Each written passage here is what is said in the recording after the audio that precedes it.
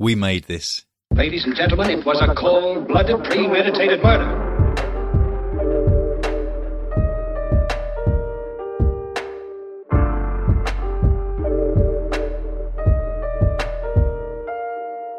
Hi everyone, welcome back to another episode of Read and Buried podcast. I'm Sarah. I'm Frankie.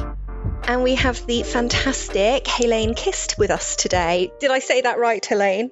Yeah, well done. Thank you very much. Brilliant.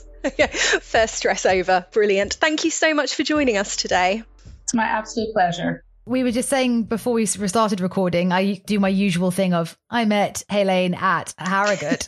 But actually, I met her last year at Harrogate. She was so lovely, and we stayed connected on Twitter all this time. And then saw you again. You were just as lovely, if not lovelier, even this year. And so finally dragged you on. So thank you so much, Heleen. I'm delighted to be here and to see you every year at Harrogate.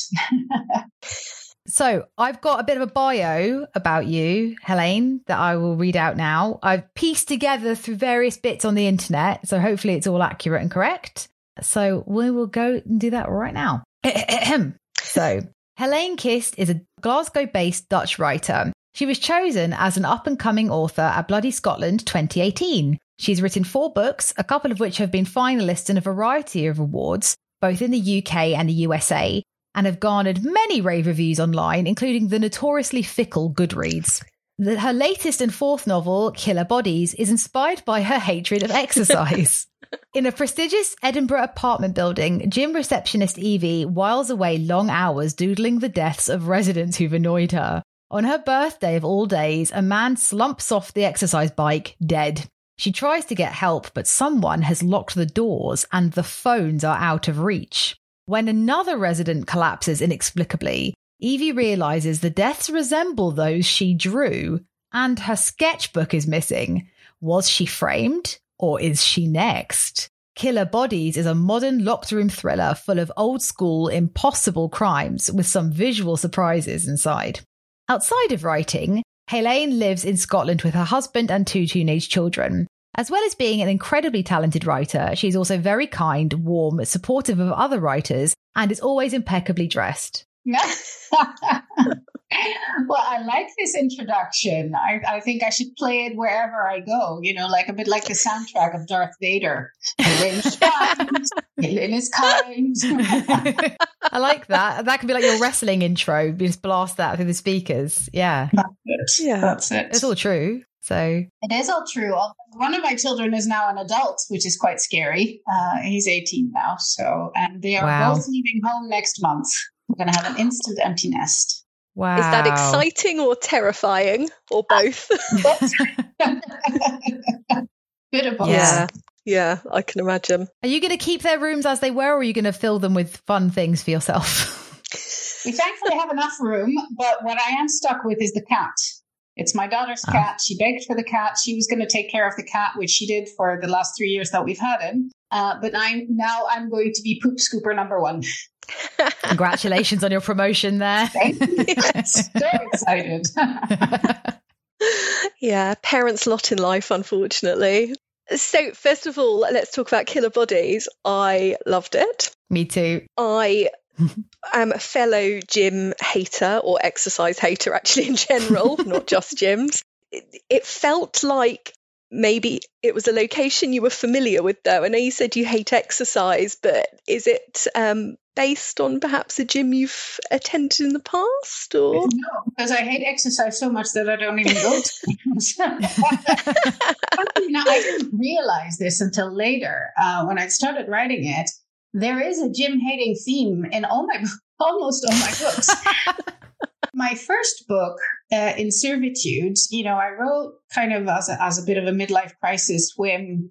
Oh, this year I shall write a book. And they say, you want to make a character that is nothing like you. So I made her a personal trainer and subsequently tortured her through this book where she tries to extricate herself from the menacing clutches of Glasgow's underworld. And then in Stay Mad Sweetheart, which was my second book, and that's more of a corporate feminist thriller, there is a setup in a gym of somebody, but there's also a fairly gruesome scene in a gym. And then I wrote Killer Bodies. I'm like, oh my God, it's really showing. I mean, I think a lot of people can relate to that, though.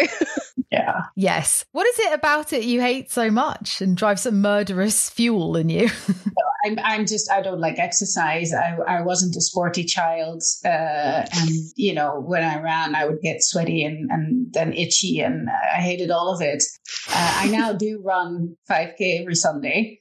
And wow. I do that with my husband. And if he's not here, then I tell him I've done it. Nice. But it's a way of catching up, actually. It's really nice. He doesn't call it exercise. He calls it romance. I call it exercise. Yeah. And that's about the extent. But I do walk everywhere, and I take public transportation, and I kind of have everyday movement rather than necessarily the heart-pounding HIIT stuff. Yeah. Yeah, definitely. I think that's totally understandable. And God, some gyms, you definitely get a toxic environment, not just the smell necessarily, but some of the people in there and the characters. I think you capture a certain gym type beautifully, or a few gym types, I should say, in Killer Bodies. So where did the inspiration come from, other than your hatred of exercise? I'm specifically interested in the illustrations and things that in the book. So yeah, spoilers, they are so good. I love them. Where did that idea come from? Well, I wrote a story about the receptionist, right? And she's been scarred physically and emotionally in a previous job through an accident. Nobody will hire her, so she's got this kind of dead-end job being a receptionist in a residence gym, and people are just not very nice to her because it's a very upmarket building. It's modeled on Platinum Peak in New Haven, which is just on the edge, on the shore in Edinburgh. And I later found out that I actually know somebody who lives on the 12th floor of that building. So when I found that, I was like, can you send me some photos of the view from your window? Because I need it for my I just need it up, So can I have the actual view? And he sent it, which was incredible. But I wanted to write a locked room mystery. I wanted to write one that wasn't on an island and didn't involve a snowstorm, just to challenge myself, because to set a proper locked room mystery in the middle of a city is quite tricky. Why can't they get out? Why can't they just jump through the window? Why can't they? And I also wanted them to be proper old school impossible crimes. So not just 12 people who are somewhere and one of them gets, banged on the head or thrown down the stairs, but people who drop dead in front of you and you don't know how that happened. That also was just to challenge myself, and oh boy, was that a challenge. And as you've read, multiple people die in this way, and you eventually find out how they all died. So I actually did some research on the proper golden age locked rooms and found that a lot of them were quite funny.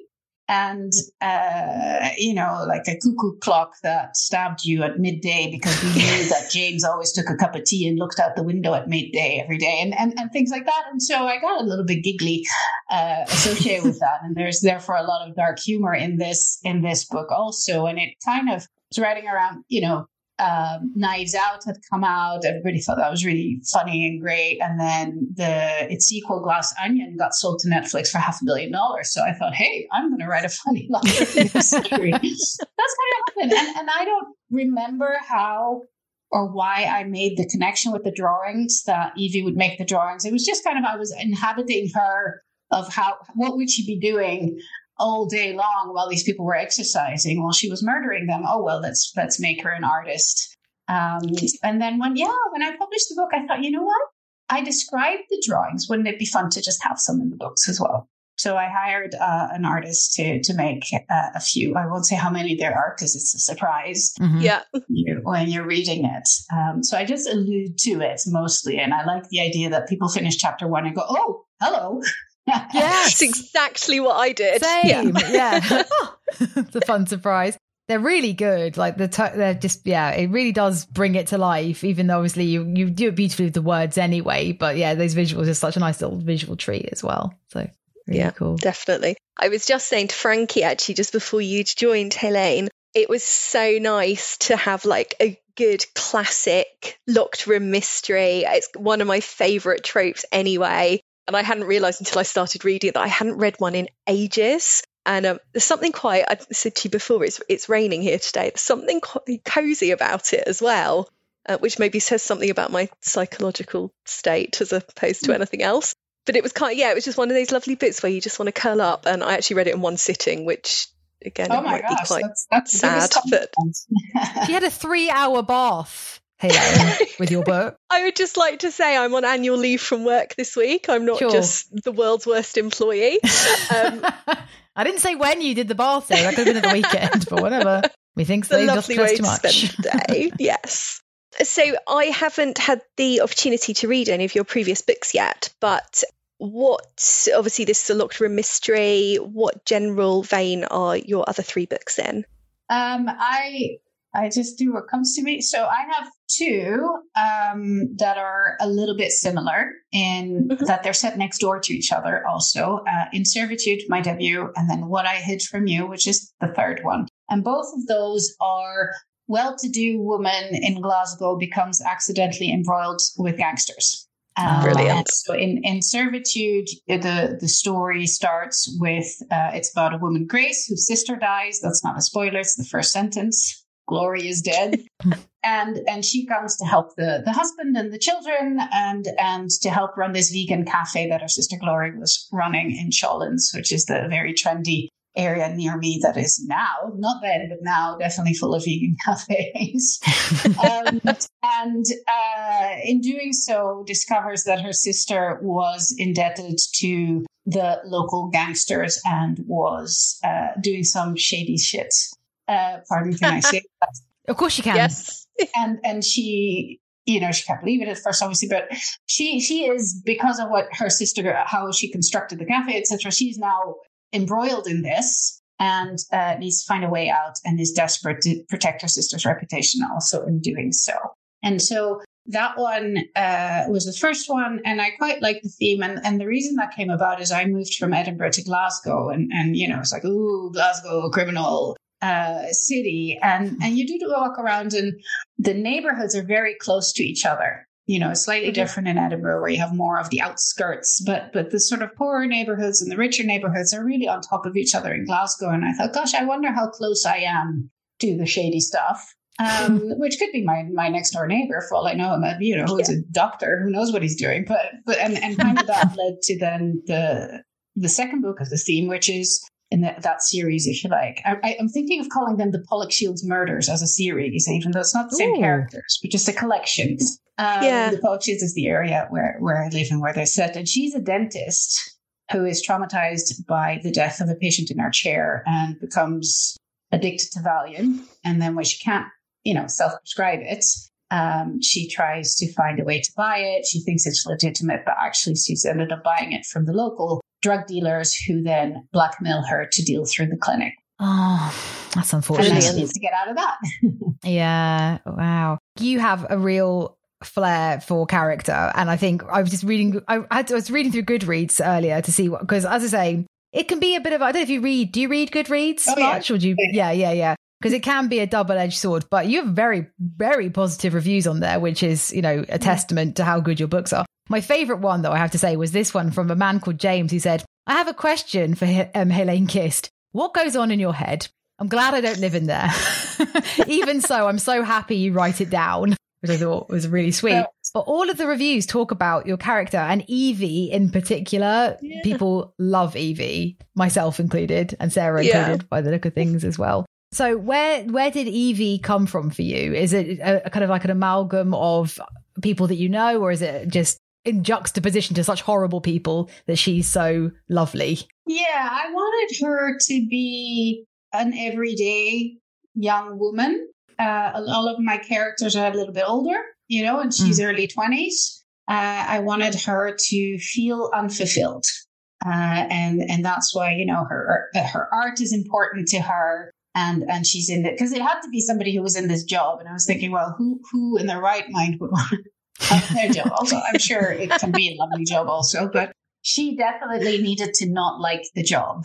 And so I made her a little edgy. She's got lots of tattoos that she designs herself.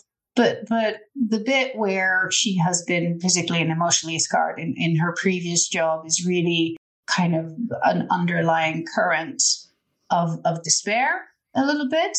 But at the same time, she has a very loving boyfriend that she doesn't see because she doesn't necessarily value herself enough. And so really the theme for her is you're more than you think you are. And I talk to a lot of young women who don't think they amount to very much, and they do. And, I'm 53 now. I can be the wise old woman to tell them they're wonderful and they should just, shoot for the stars. But yeah, Evie needed to feel stuck in a dead-end job. And that's how I drew her. Can we have your skincare routine, please? Sorry, I just yes, agreed. Unbelievable.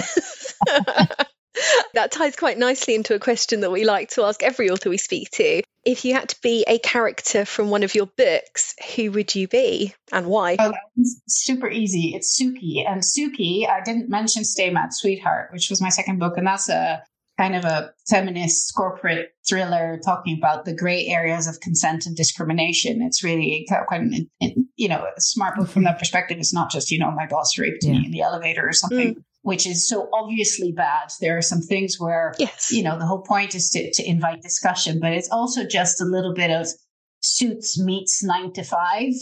The three women, they band together and give lots of people their dues. And the Suki is the corporate financier in that book. She is, again, a secondary character to the lead, who is a very bookish data scientist. I don't help myself, by the way, in terms of sales of writing about data scientists and dentists. That's not the first thing that people pick up books for. But Suki is a hoot. There is a big piece of me in Suki, and she makes a reappearance in Killer Bodies. Yes. And if you'd read, Stay Mad first, you would understand a bit more about why she's, the way she is. But it's, she basically does, Stay Mad Sweetheart has a corporate deal that goes through. She makes money and then is able to buy an apartment in the apartment building that Killer Bodies takes place in. And I have little cameos of various characters throughout the books, which I do for fun. So somebody who's very important, plot-wise in Stay Mad Sweetheart comes up in What I Hid From You. Grace and her sister Glory's boys, who are obviously central in the first book, they walk past in the third book, and things like that. And I just do that for fun for myself. I'm not sure any reader notices, but I certainly do. I love that. Well, as soon as you said Suki, I was like, the Suki. I mean, Suki's kind of the woman I think we all want to be deep, deep down, right? She's amazing. Yeah, I mean, she can be a little bit self-centered. But so Suki is a corporate financier. She went to Stanford and won't let you forget it. And that's kind of my inside joke, because I went to Stanford, but a lot of what they always say about people who went to Harvard is that they will introduce themselves and within 30 seconds, they've been to Harvard. And so I wanted to give that as a joke to Suki, that she'd been to Stanford and you're not going to forget that. And she is tiny in stature, but giant in roar. And I love her for it. She doesn't take any crap. And everything is a negotiation. Everything is a deal to be made. So I really like her. Yeah, she's a formidable presence. No spoilers for your... Are you writing your next book at the moment? Are you working on anything new at the moment? Right now, no. I'm actually working, doing proper job stuff. Oh, I was just wondering if anyone from Killer Bodies will maybe show up in the next book. Anyone who lives, that well, is. I mean, I did when I wrote Stay Mad Sweetheart, it was centered around Laura and her data strategy business that then got sold and stuff. And they did. So there's three characters that band together. And my thought was that I would do more corporate thrillers with Suki. And that may still happen because I do like her. Yeah. Brilliant. You've also, I think all four of your books, am I right, are set in Scotland.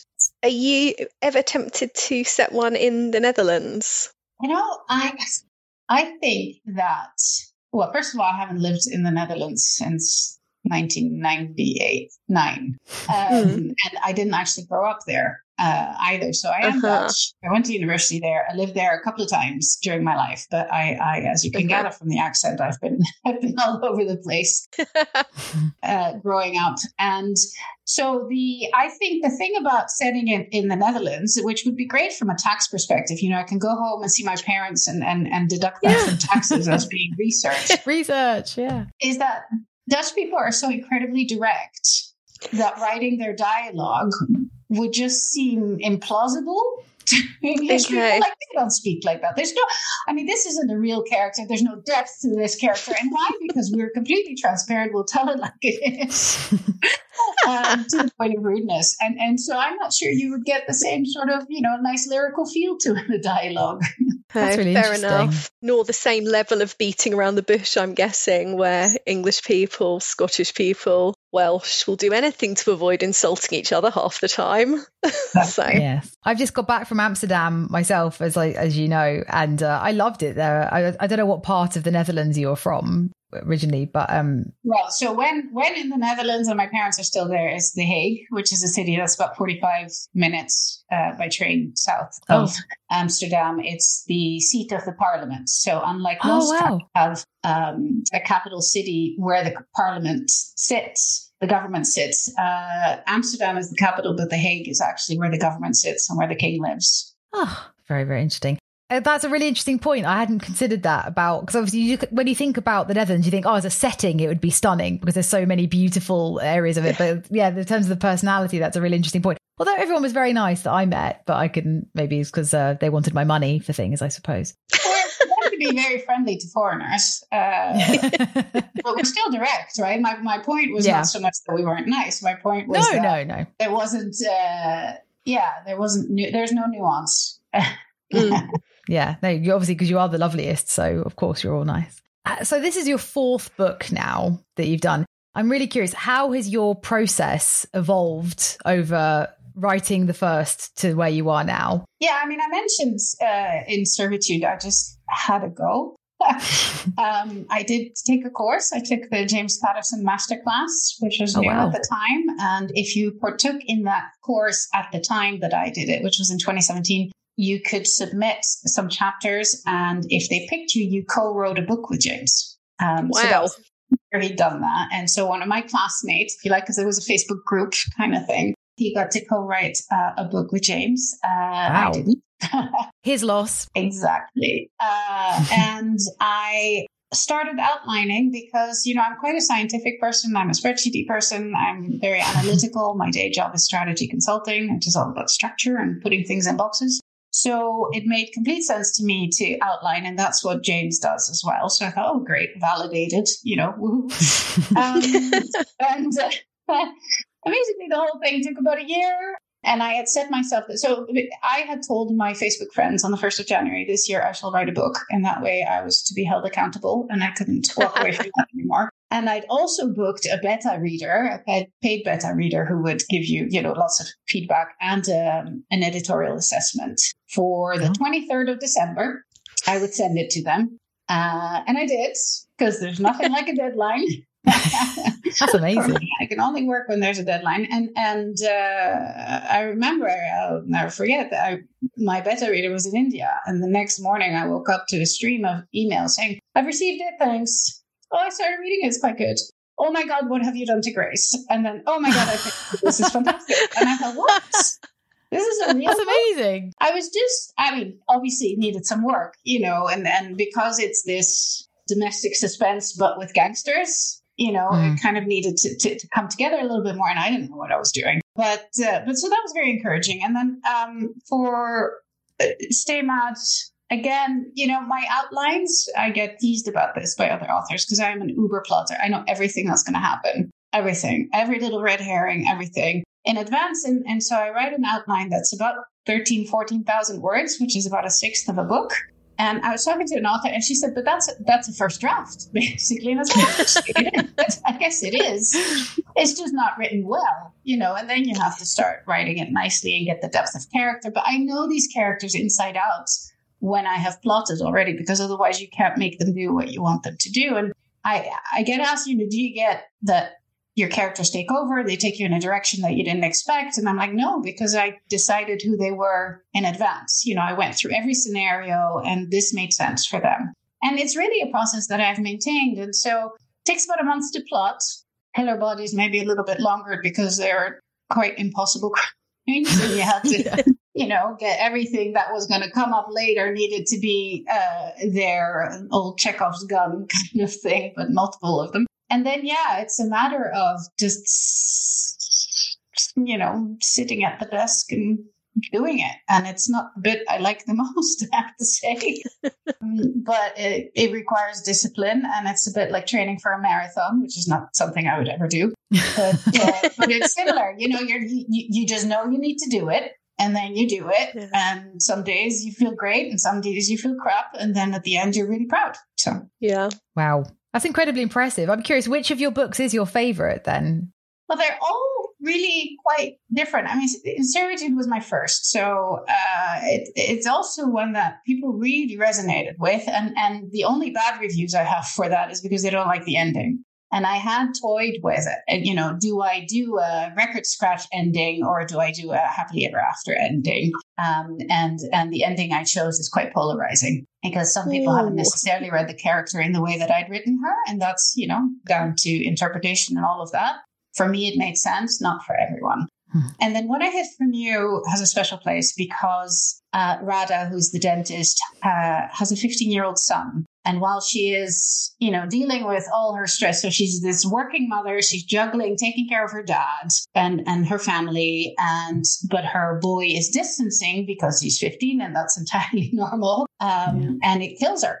She's really struggling with letting go. And I wrote it when my boy was 15. So that one is dedicated to him. And same at Sweetheart, I just love because it's good fun. It's good fun. It's clever, and it's why data science, why venture capital. It's because that's my work. I work in technology, I work in venture capital, startups, and all of that is part of what I do. So that was really the one where they say write what you know. And I did. And then Killer Bodies, I just think is really clever.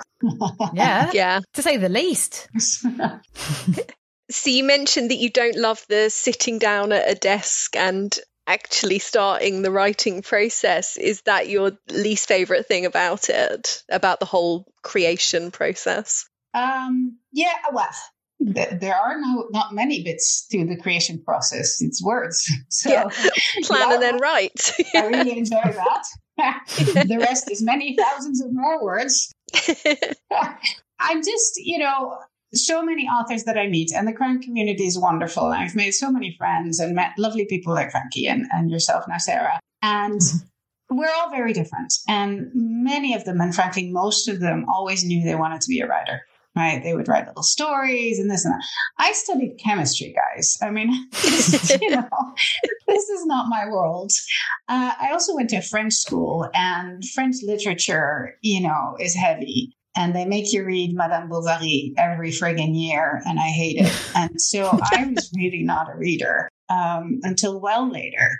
And so, I never, being a writer isn't this innate part of me that other people have. It's just a skill that I have acquired, that I'm having fun with. And most of the fun comes from the plotting and the having fun with other authors and getting really lovely reviews. And obviously, when I've written my 1,200 words or whatever it is, that's generally on average in a day. Sometimes you do get in the zone and you come out of it and you read what you've written and you go, oh my God, that's really good.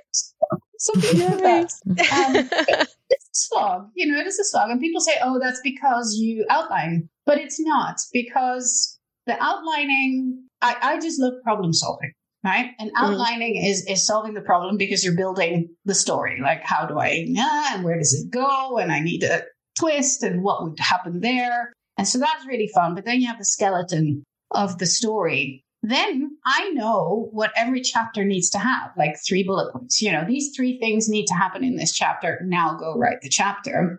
And it's another puzzle, because the puzzle is, how do I get the dialogue to flow naturally from point A to B and then to point C? How do I make sure that people understand that when they when the character does this, the motivation is this, because I know what the motivation is, but I have to share it with you. And so it's a different kind of puzzle. And I do still enjoy that. Because I will sit before I type any words, I'll try to figure out what the flow is, and then I write the flow. Yeah. Wow. How do you feel about the editing process? We find most authors either really love it or the majority very much don't. Oh, they don't, because they didn't outline.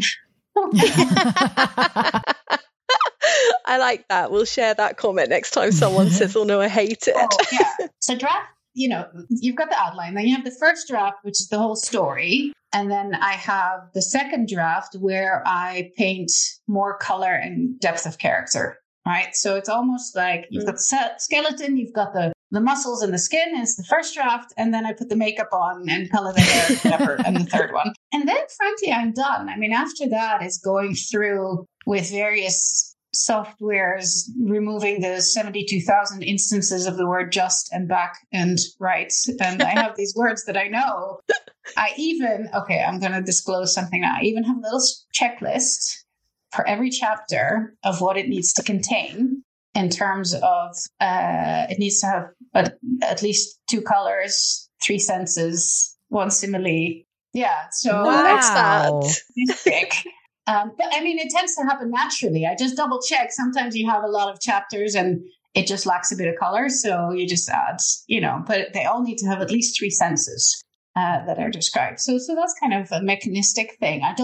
Because I outline and I'm very structured and I know that the pace will work, I don't have this issue of, moving chapters around and all of that for months. I just don't have that.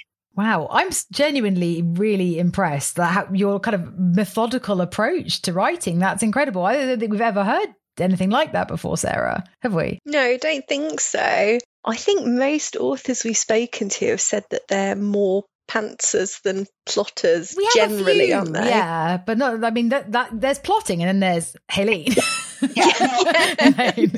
I'm extreme. I know. Other person who's a big spreadsheet fan is Marion Todd. So if you want to talk to another plotter, go talk to Marion. She's lovely also, but she likes her spreadsheets. Do you know Tom Wood? Yes. Yeah, Tom Wood, he's got a lot of spreadsheets for his Victor series because it's so long as well. I guess to remember a lot of details, right? You've got to write all these things down. But wow, I'm very impressed. That is incredible. I'd love to look through your spreadsheets. Have a real nose around in there. I bet it's fascinating. That's not a euphemism, or is it? Wow. Okay. So I'm fascinated as well. You said you weren't a big reader earlier on in your life, but would you say you are now? How have you found your journey into reading? So when I was about 14, there was a summer where all of a sudden I found books in French that I did like. And I read a lot of them. And one of them is Les Misérables, actually, by Victor Hugo, which is a big fat tome. And then I read a few more Victor Hugo's. But then, life and parties got in the way. I have to say, I'm a very extroverted person. And I think, my mom used to try to get me to read the books that she liked as a child. I mean, it's just stupid. I was just not it's not, I was in an environment where my parents read constantly. That's all they ever do. They read the paper, they read books, they read. So it wasn't that I didn't have any role models, right? It's just that I didn't like it. And then in my student days, I drank too much and I don't think I read anything at all. And then in my first job in Brussels, I'm just trying to think. I think I read the odd book. When I read, it was on holiday, but gradually, sort of last 20 years or so, moving to the UK, there are a lot more books around. There's and they're a lot cheaper than anywhere else. Books are quite expensive in the Netherlands and on the continent. And I got into the James Pattersons and, the John Grishams, actually. But the one author I probably have read the most of is John Irving. He got me into reading because they're quirky characters and they're weird stories. And, the Grishams, they're fun for airplane rides. I would read on airplanes and I took a lot of planes with my work. So I just started reading. And then I moved to Scotland and you had to read Ian Rankin. As you arrive in the city, they hand you a copy, don't they? Yes. Yeah. welcome at the airport. Here is lots of houses, and there are another 30 or so to go. And my mom liked them, so we would talk about those. And that's really how I got into the crime thing as well. And now I can't read when I'm writing because I don't want the style to influence my voice. And I do my absolute best to read all of my friends' books, but there's lots and lots. So I do get asked, obviously, to read and blurb some books, which is a great privilege. And I'm like, oh, little old me, really? That's so sweet. Thank you. So actually, next on my list is Catherine Cooper's advanced reader copy of The Island, which is her next one.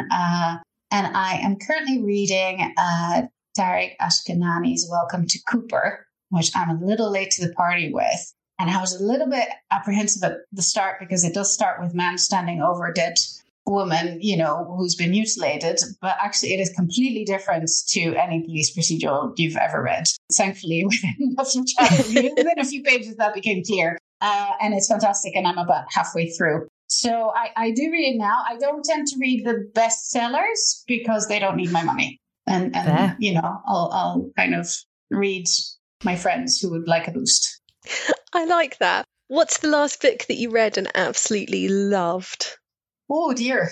I really liked Sarah Moorhead's The Treatment, which is actually coming out this week. Ooh, brilliant. And again, it's just very unusual. It's a futuristic, near future, speculative story about how we dispense justice to criminals. And new ways of doing so and what could go wrong. And it's very clever. And it's got the most spectacular cover you have ever seen. It's like this psychedelic orange thing. You should look it up. It's called... Brilliant. You'll have to now, yeah. Sounds good. Yeah. And she's a hoot. She's also a very dear friend. So, but yeah, no, it's very inventive. It's very different again. And I like different. Like that. I'll have to look it up. I love speculative fiction. Going on my TBR. Thank you very much. Very good. Well, Sarah, is it time now? It's time. I'm afraid, Heleen, that I've got to deliver some terrible news to you now, unfortunately. And I think you know what I'm talking about, Heleen, because you've been convicted of a terrible, terrible crime. They found you. And I don't know how they found me. I was doing my best. I know. I was surprised they found you. Yeah. I'm guessing the first question is, what did you do, Heleen? What did you do? Well, it's probably some sort of financial shenanigans. I think that I must, that's kind of why the money laundering in servitude, because I've done a lot of work for banks and you have to keep doing the anti-money laundering training. So when I thought, what crimes do I know about? I know about money laundering. Nice. So it would be a financial shenanigan, I think. Okay, so your training lapsed and you committed one of the crimes that you were supposed to be avoiding doing. Whoops. Exactly. And it must have been really bad, Heleen, that you've done this because you've been sentenced to death, unfortunately. I don't know how that would have happened. Maybe you just took all of the money in the UK? I don't know, like all Bank of England? I took all the money, or I took Vladimir Putin's money. Oh, okay, yeah. That'd do it, yeah. I think if you'd done that, I don't think it would be a trial. I think you would have been disappeared by now. Where I was on death row, I could be in Siberia. Right? That's true, actually. Okay. Wow. Well, I mean, if you're going to take anyone's money, make it worthwhile, right? That's a pretty good target to go for. Okay, wow. So you've taken all of Putin's money and unfortunately they caught you. Very unfortunate. You've been sentenced to death. I'm very sorry to have to be the one to tell you that. But good news, Heleen, is that we're not going to let you go without having the meal of your dreams. So, silver lining, what would your death row meal be? Do I get 3 courses? As many as you want. Yep. Yeah. Oh, I can get more courses because I do like those tasting menus that you get at Michelin-starred restaurants. Yeah. That. I went to a very nice kind of Japanese fusion place in Brittany recently. It was a Michelin-starred thing that had, 7 courses, and I couldn't describe what any of it was, but it was magnificent. I think I am very partial to carpaccio. And I like tuna carpaccio as much as I like beef carpaccio. So I'd like my starter to be both tuna carpaccio, beef carpaccio. Good choice. And then the main course, I would like a blackened steak on the rare side of medium rare. And the blackened steak, like they do the proper Cajun in America, you know, when you have the airplane magazines and they advertise restaurants and they have this giant fillet steak that's black on the outside and totally pink and beautiful on the inside. I want that one, but it needs to be exactly that. Because they try it here and Scotland's got great beef. It's not the same. It needs to be that one. Did you take the magazine into the restaurant and show them? Or maybe next time? This one. I've tasted it, you know, and then you come to other steak restaurants. It's not the same. Even though, I mean, obviously fillet isn't the tastiest. But I want that big pave fillet of blackened steak with green beans. Don't care so much about the carbs, potatoes or whatever. Whoa, that's a controversial statement. That is controversial. Don't care about the carbs. It's very controversial in my household because my husband's father used to be a potato seed salesman, so potatoes are very important to them. And I'm like, nah. But I'd probably have sort of pan roasted potatoes with rosemary. Settle for those. That's good of you. Yeah. Nice with, you know, a bit of rock salt on them. And then as dessert, I think it would have to be chocolate mousse. Classic. Nice. That's a good meal. Yeah.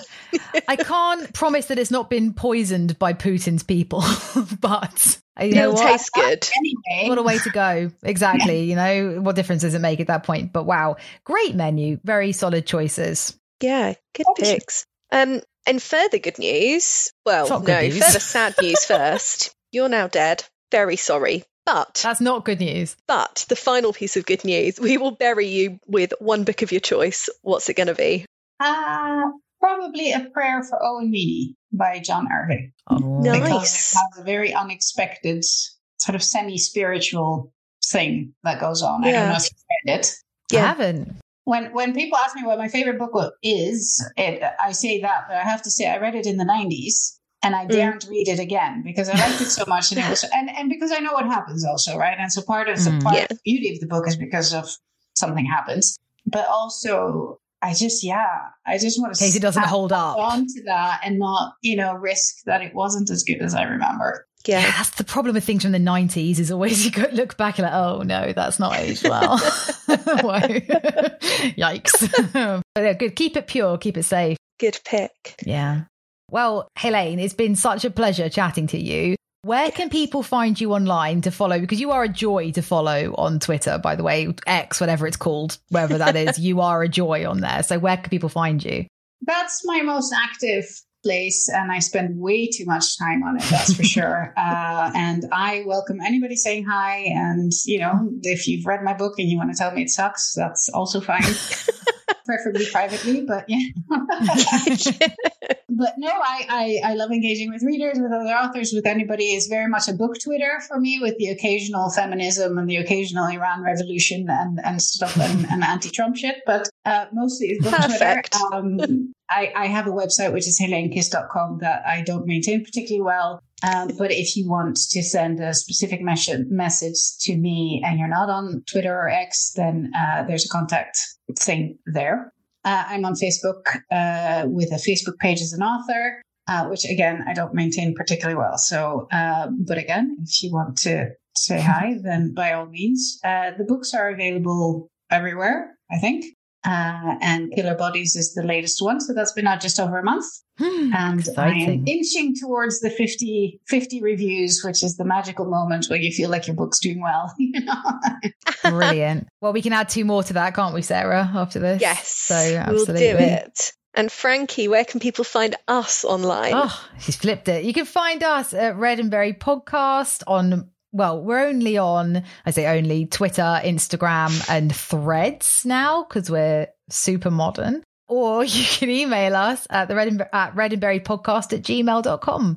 So please do. And thank you again, Heleen. It's been such a delight to see you as ever. And hopefully it won't be another Harrogate. I haven't waited another year to see you again in person. Hopefully I'll see you again before then. Well, I'm first going to bloody Scotland in a couple of weeks. So that's all. I've never been. I would love to go. That torch procession they do looks incredible. Oh my God. Did you go last year as well? Yeah, I've been every year since I was on stage there. in 2018. So I enjoy it. It's very Amazing. intimate. Anyway, guys, thank you so much. This has been great fun. It's lovely to see you. Thank you. And please do come back when book 5 happens. Okay. Thank you. Love that. And thanks for listening, everyone. We'll be back soon with another episode. Bye-bye. Bye. We never know how to end these, Hayley. Yeah. So awkward. Bye. Hello everyone, this is Tony Black, co-host and producer of You Have Been Watching, a podcast all about British sitcoms. Myself and co-host Robert Turnbull take you on a range of Britcom subjects and shows in our discussions, including greats such as Fawlty Towers. Basil, in the same way as David Brent and Alan Partridge and Victor Meldrew, Basil works best when he is actually dealing with arseholes. Lesser known curios such as 15 Stories High. There are all these kind of like gag setups being put in place in that episode, and then the sort of the end like minute or so is basically the payoff to all of these gags, and it's very, very sitcom-y. And even top 10s such as sitcom theme tunes. If we have to put composers of theme tunes in context for British sitcoms, I think Ronnie Hazelhurst, he's possibly the John Williams of... I was just going to say, he is the John Williams of I think he is. British sitcom. We're available on all podcast platforms and on social media at YHB Watching Pod on Twitter and Facebook, so please subscribe, get in touch, and come and have a laugh with us.